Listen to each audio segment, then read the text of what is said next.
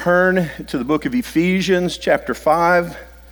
While you're turning there, let me say again, thank you, not just for being here, but church, last week we had our holiday ministries. We took up our holiday ministries offering. That offering goes to support missionaries and ministries around East Texas and literally around the world.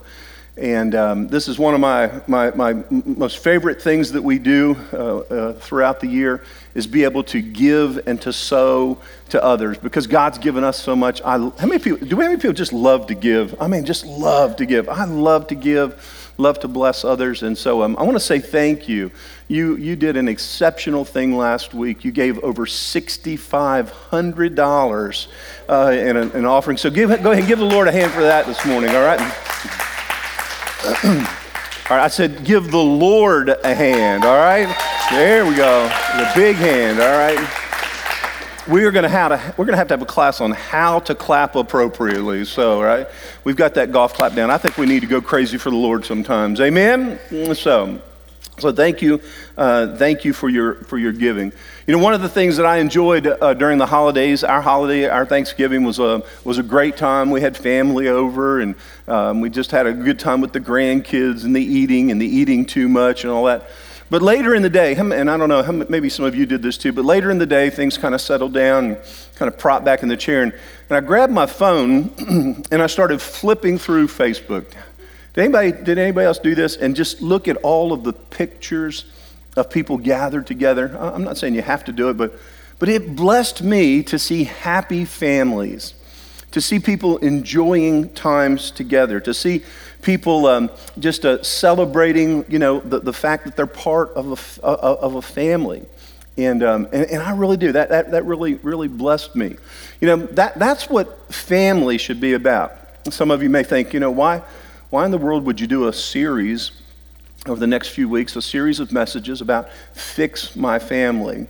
Well, there's a few reasons I want to share. One of the reasons is because I don't think we really understand what God's purpose and God's plan, God's heart for families is. See, I believe that God's plan is for blessing, it's for benefit, it's for beauty to just be unveiled in this thing called family so the world could see it. And that's what I loved. I loved seeing husbands and wives standing together, the whole family standing together, everybody saying cheese at the same time. I loved seeing that. I loved seeing, you know, just this beauty, because that's really is what God's purpose, God's intention is. I believe that God created family and that family is still at the heart of His plan for men and women, for boys and girls, and to be a picture of His love for all people, that it should be seen in the life of families. I believe that family done God's way is the most wonderful, the most enjoyable, the most healthy, the most life-giving, the safest place. It should be the safest place in all the world. It's called family.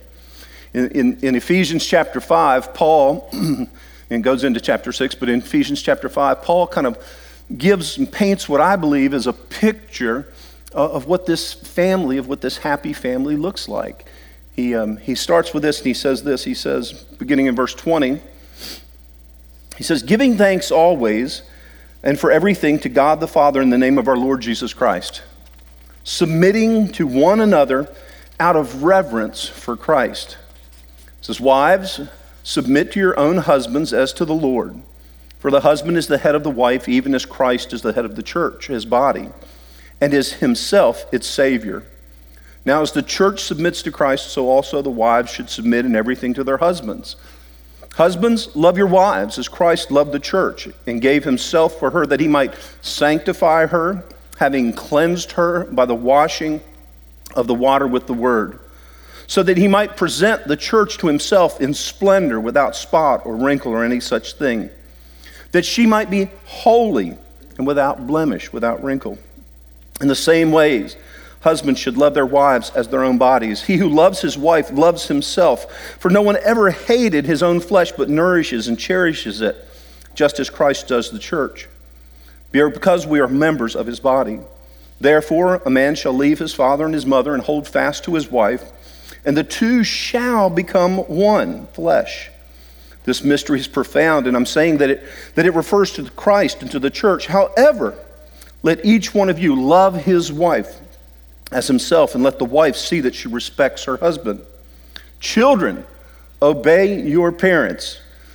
Should I repeat that one again? Right? Children, right? Obey your parents in the Lord, for this is right. Honor your father and mother. This is the first commandment with promise, that it may go well with you, that you may live long in the land. Fathers, do not provoke your children to anger, but bring them up in the discipline and the instruction. One translation says the admonition of the Lord. Now, some people may read this as a list of rules, but that's not how I read it. That's not what I see. What I see is God painting a picture. And he's saying he says, you know what? Here's the life, the spirit-filled life of a New Testament follower of Jesus Christ. Well, here's what it looks like. It looks like, first and foremost, everybody has submitted their life to Jesus.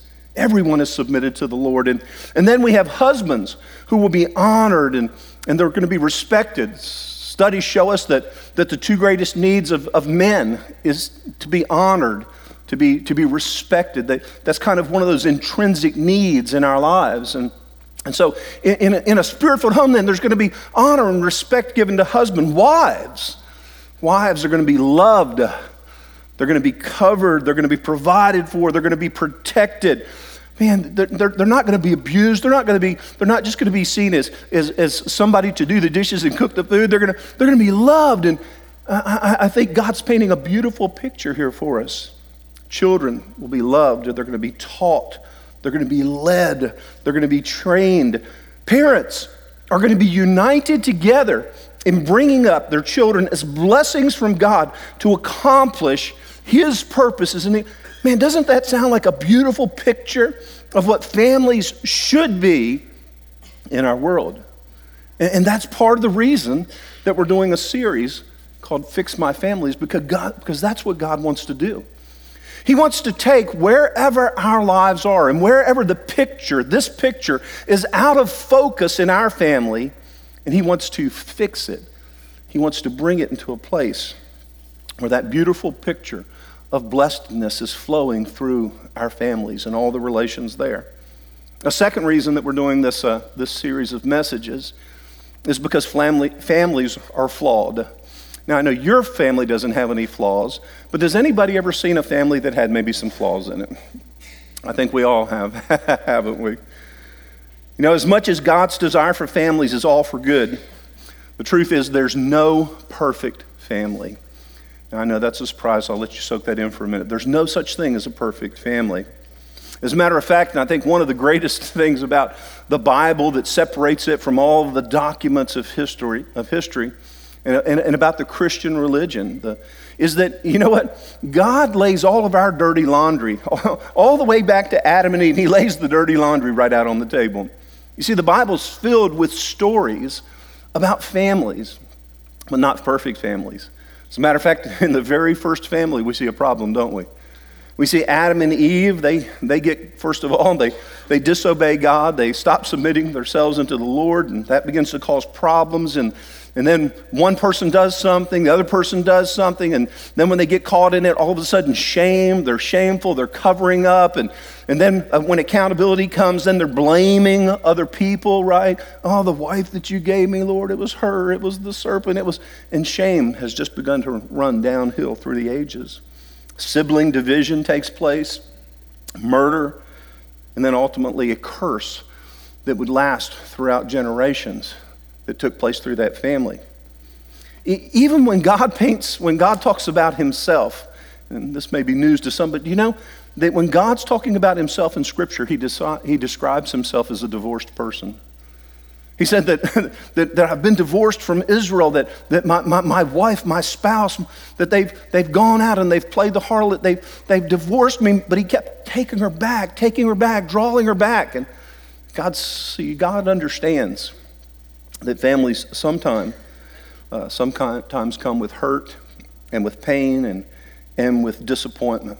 God's very aware of that. And there may be families, there may be people here today that have never experienced any hurt, never experienced any pain, never had any trauma in your life, never any disappointment that's happened within the context of family. And And if that's true today of you and your family, then I want to stop for a second and say, you know what? That is a very special treasure.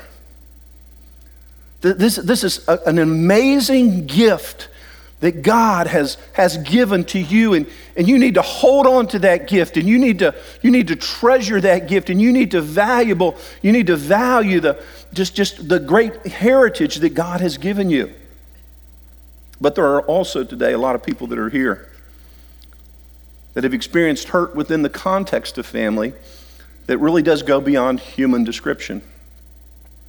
It's pain that reaches beyond the reach of medication.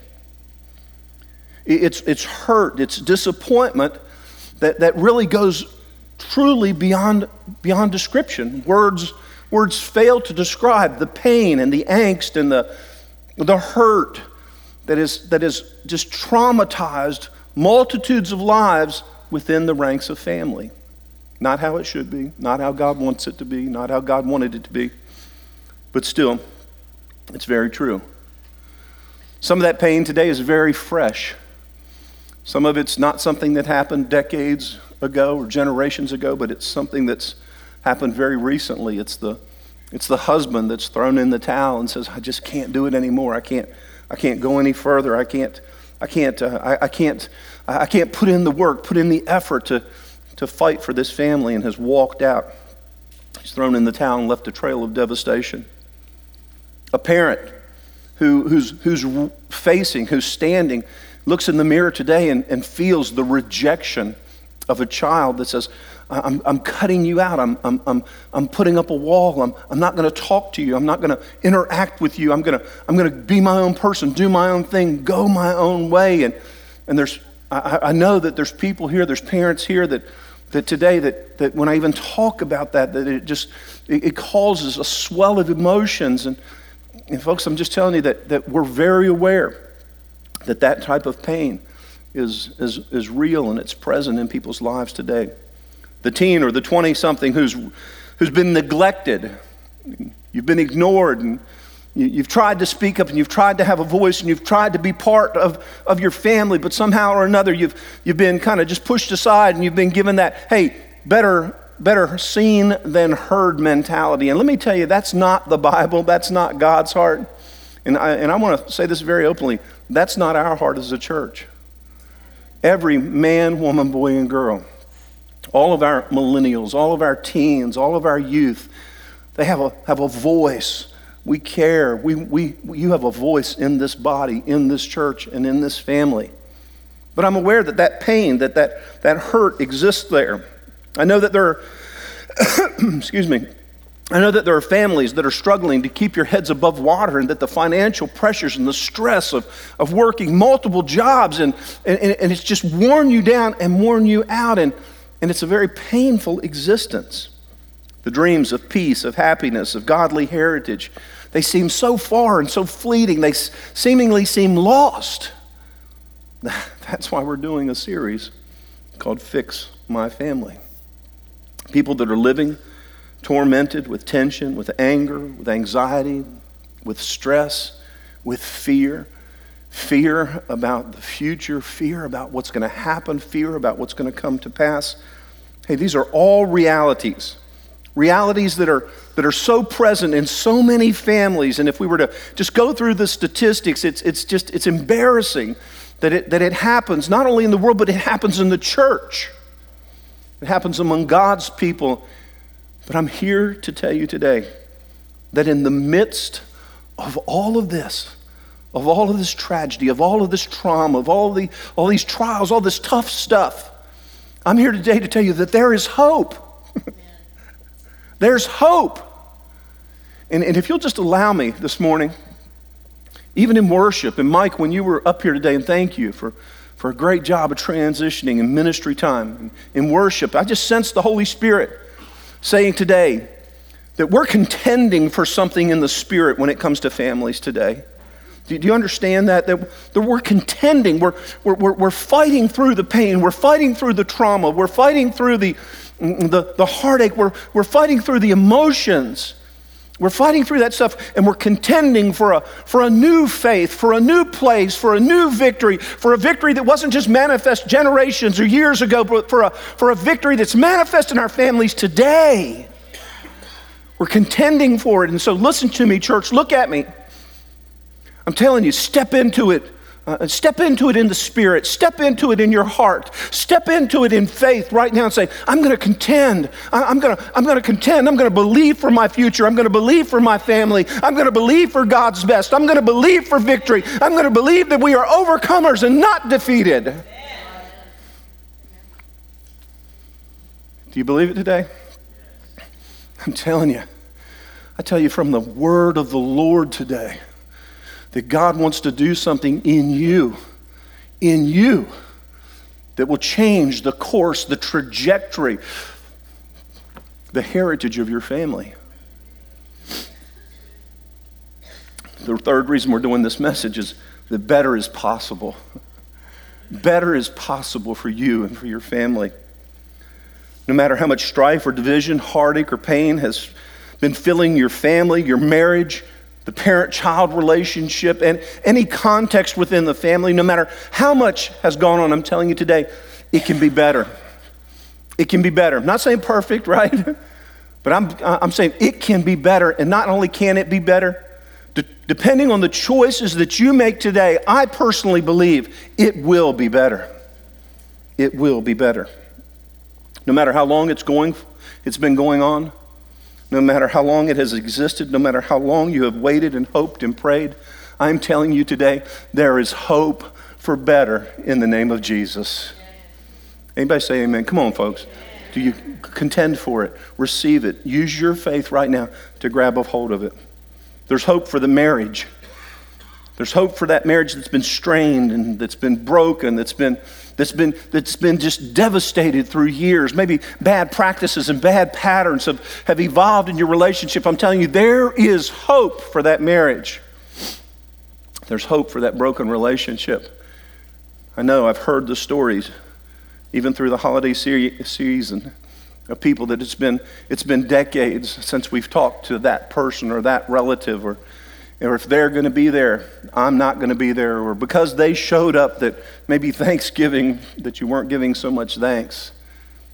I know that there's difficulties that go on. I know that, but I'm telling you, there is hope in that relationship.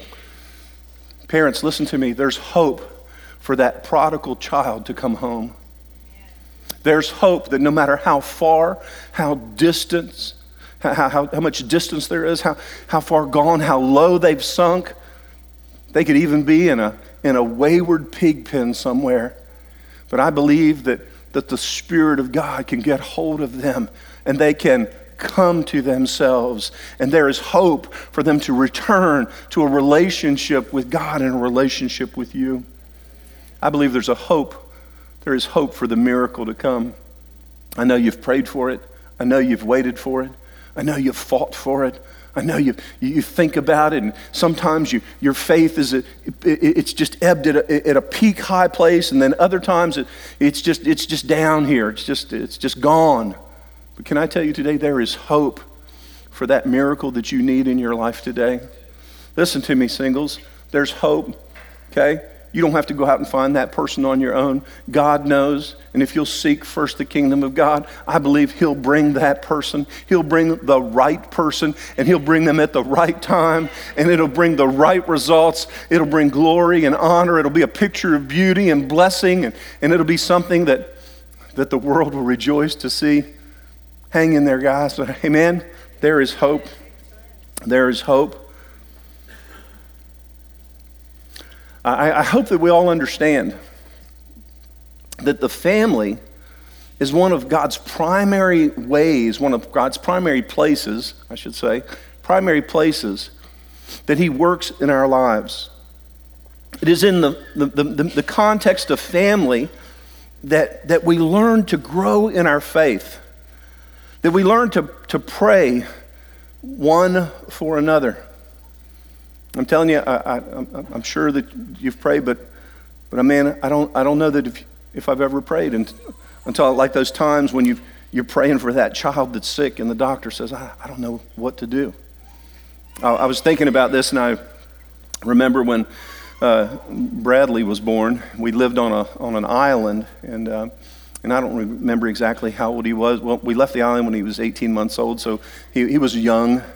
And one night he's just burning up with fever, and I can remember Yvette and I praying and saying, God, what do we do? And God, you've got to show up, and God come and release from this fever. I mean, you know, and the fear that tries to grip your heart during those times and those seasons. And then Yvette reaches out to somebody and just by chance, does anybody have any of those by chance things that take place after you pray? You know what I found out? I found out a lot of coincidences take place when you pray, right? But by chance, a doctor had sailed their sailboat into the harbor of the island that we lived on. And so at 3 o'clock in the morning, I'm out in this, knocking on the side of the boat for this doctor to come and come to the house. And can I tell you, you know what it's like to pray when you're praying for a loved one. And God uses family to teach us how to grow our faith, A family is one of the primary places that we learn how to refine our love. Amen? I'm just telling you, family is done right, God's way, is the greatest thing, the most beautiful thing in the world. But family can also be just one of those places when that last nerve is sticking out, people do river dances on it. You know what I'm talking about? That's right. I mean, it's just like, really? You had to go there today? You had to say that? You had to act like that? You had to do that thing? And we get to learn, we get to grow and to refine the ability to live in agape, endless love, not giving to get. I'm telling you what, you live in that mentality of give to get, and after a while, there won't be anything there to get.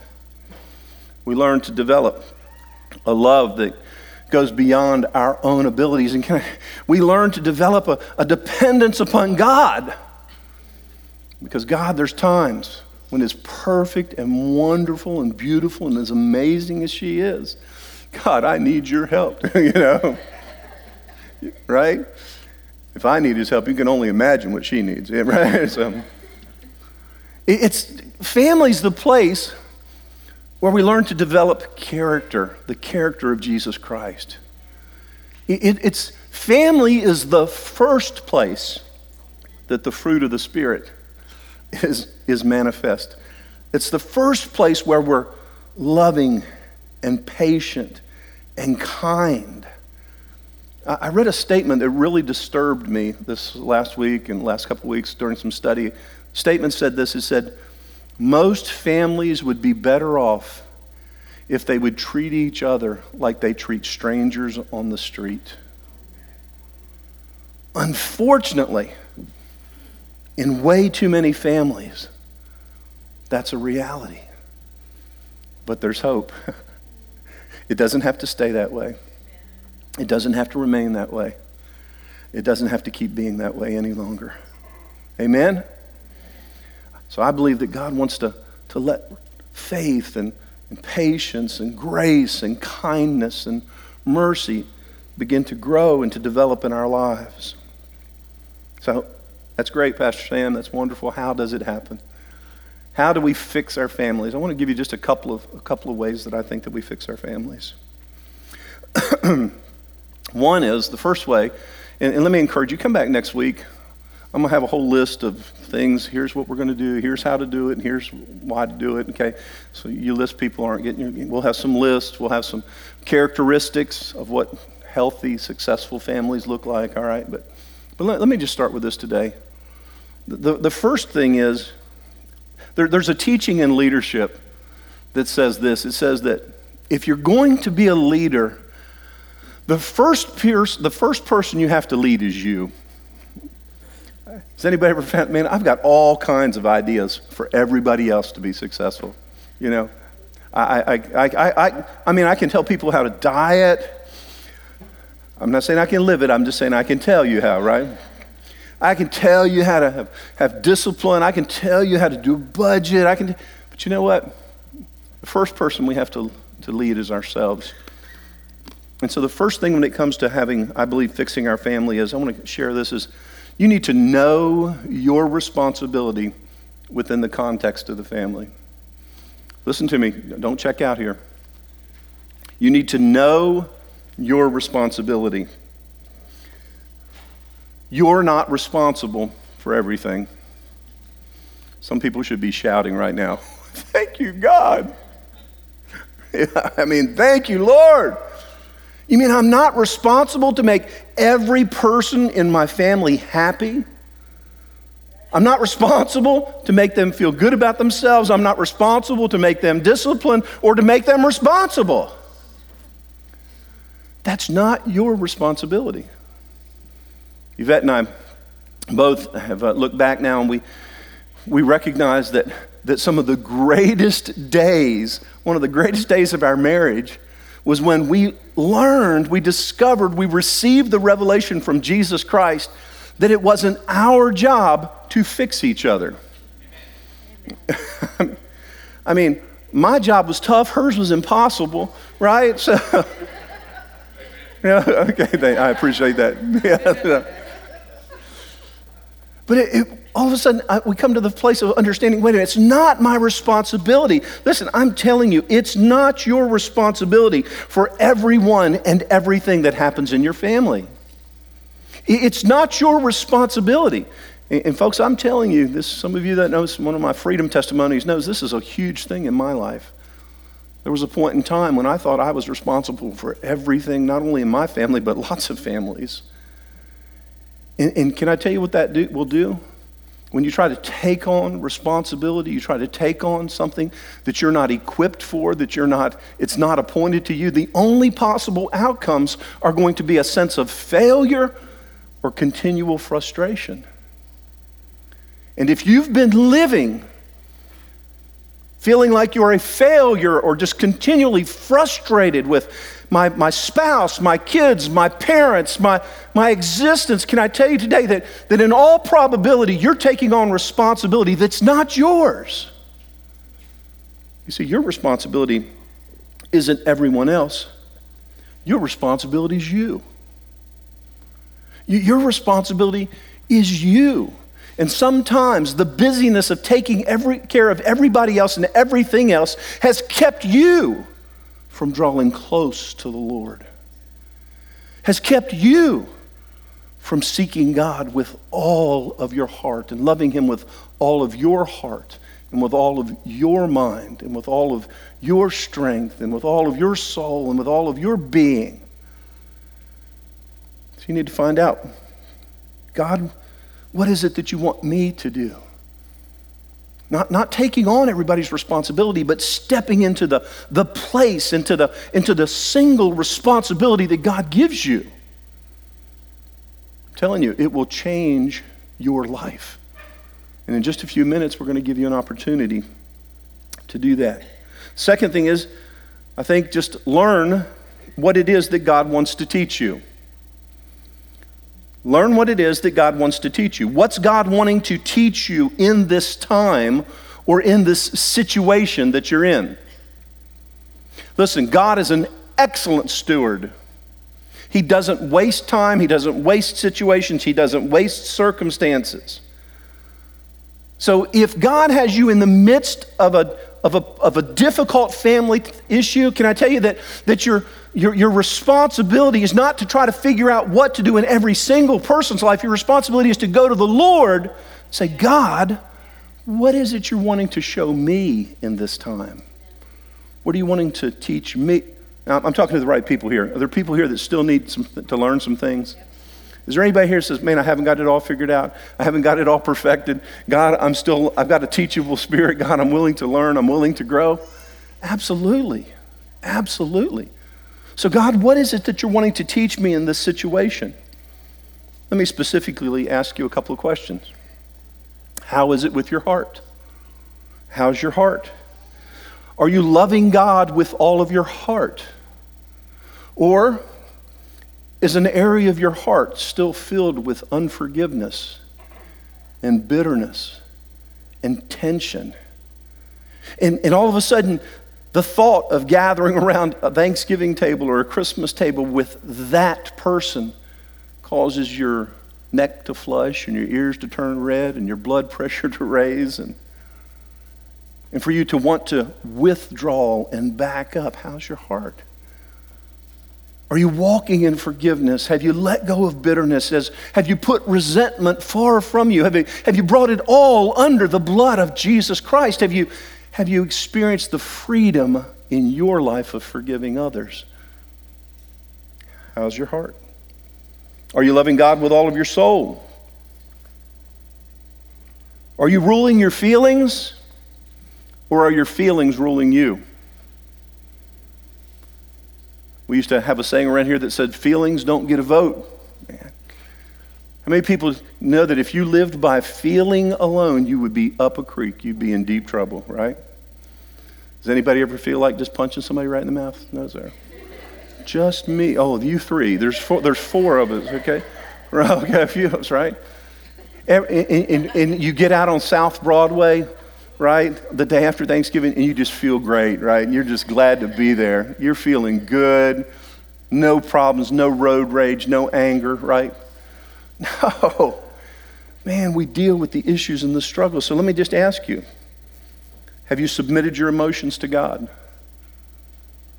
Seriously, why would we want to have our emotions submitted to anyone else other than God? I mean, it really makes me, when I hear somebody say this and they go, that person just makes me so angry. My question is, why would you want to give that person that much control of your life? Why would you want to give that person so much power, so much influence over who God's called you to be? They don't get that right. The only person that gets to define and who we're going to be and how our emotions are going to be is God. Amen? And I believe he's saying that I want to fill your life with joy. How about your attitude? Are you staying positive? Okay? Right? And how's that work out in our life, right? Are we walking in faith? I put a big note down here and big asterisk. How about your words? What things are you saying? What things are you speaking? What are the things that are coming out of your mind? What are you saying about that wife? Is that a godly wife and a wonderful wife, and she's the best of all women, and there's never been a finer woman in all of the world? If not, maybe if we get what we speak, maybe we're getting what we spoke. Right? You are the greatest. You're the best cook ever. I didn't laugh. That's them. That's them. That's them. I did not say a thing. I am just declaring that in the name of Jesus. And it's coming to pass, folks. I'm telling you, it's happening. It's happening. Right? See, your words, I'm just telling you, folks, you've got to watch your words, right? What you're declaring, what you're speaking. Are you speaking that child that's out there, they are going to find their place. They are going to come back to God. They are going to walk in their destiny. They are going to be who God's called them to be, and nothing's going to keep them from. Is that what you're speaking out over them? Are you speaking health and life into them? Is that what you're declaring and decreeing so that it shall be in the earth? Am I talking to the right people this morning? Is that what you're speaking? Are your words of faith? Are you seeing from God's perspective? Are you agreeing with God? How about your body? How about your body? Do y'all love me? Somebody tell me you love me, right? Does anybody love me? Anybody? Just raise your hand. I love Pastor Sam. Raise your hand. All right. We're going to check this in just a minute. All right, here. So, how about your actions? How are you treating people? Are your actions focused on treating them how God are your actions, how are you treating people? How are you treating yourself? Are your actions directed by the Holy Spirit? What are you turning to? What are you giving control of your appetites, your body? Is it to TV? Football doesn't count. Is TV, okay? Right? Especially during this season. God says you can have a timeout on TV, okay? So, right? Are we turning to TV? to food. How many people love Pastor Sam now? Right? Okay, all right. Are we turning to drugs? To alcohol? What are we using to anesthetize that angst, that unrest, that stuff that's going on in our hearts? Sexuality, porn, what is it? If we're turning to anything other than the Lord to get what we need, we'll never have what we need to give to those that need it. Everybody get that? We go to God first. We get from Him first what we need so that we can pour it out to others. Listen, I know there are difficult times going on, but let me share this scripture with you. I didn't give it to the guys. Hebrews chapter 5, verse 8 says this. It says, although He was a son, Jesus learned obedience through what He suffered. And being made perfect. Look, God's plan is not that you stay in suffering, but that you move to perfection. Amen? It's not staying in the trouble, in the situation, in the circumstance. It's overcoming it and moving on to victory.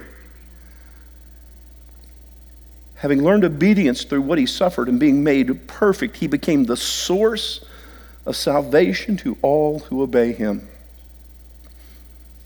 God is working in you and preparing to work through you. To work through you, and I believe that it's going to start. It's going to start with our families and in our families. Amen? Amen. Now here's how I want us to close today. And this is just a practical aside. We'll talk more about this next week, but some of you have been praying for some things but not preparing for the answer to come.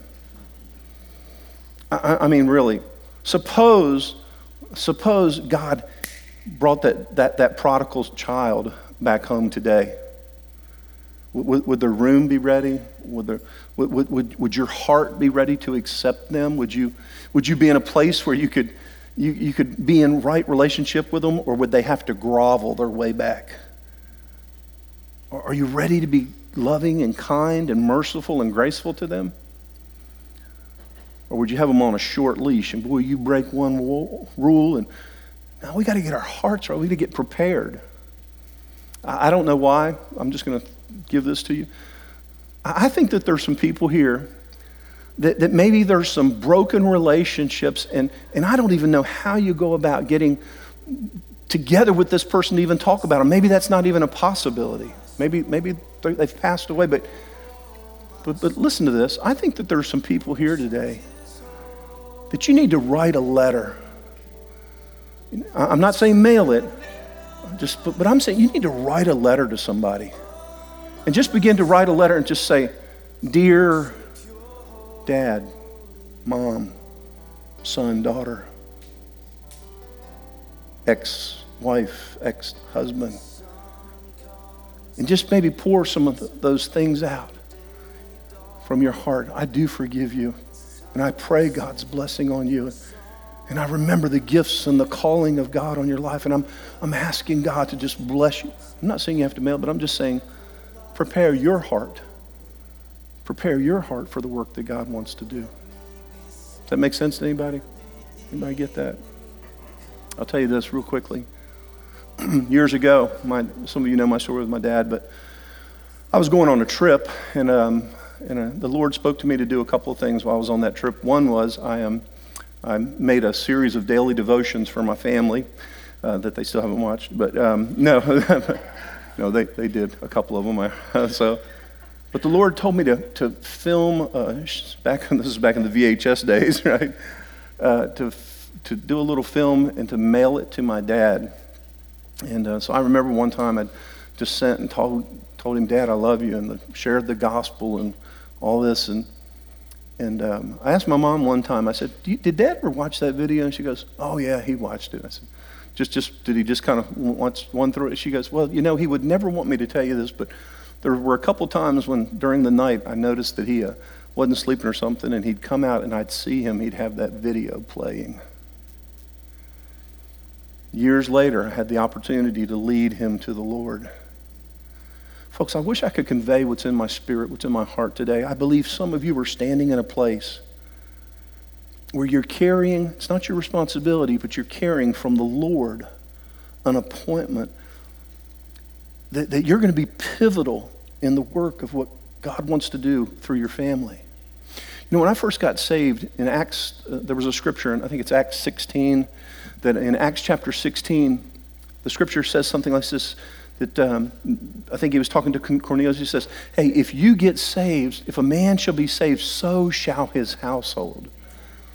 That doesn't mean that just my salvation saves everybody, but it's kind of the starting point. It's the entry point. It's the seed. And I began to, God, you've promised. You promised because I got saved that my household, and can I tell you that I'm claiming my household and I'm praying for the lost people and I'm praying for the lost grandmother and grandfather and I'm praying for the lost, and I began to pray. And can I tell you that I got to see, I had the privilege of leading my grandmother to the Lord, and the night, this next week, the first week of December is a very interesting week, but the night before my brother died, I was talking to him on the phone, and he said, hey, Sam, you know, you're right. All those things you said, I know I've been playing with God, but I've made a decision to give him 1,000%. And the next phone call I got was in the morning when it said that he had died.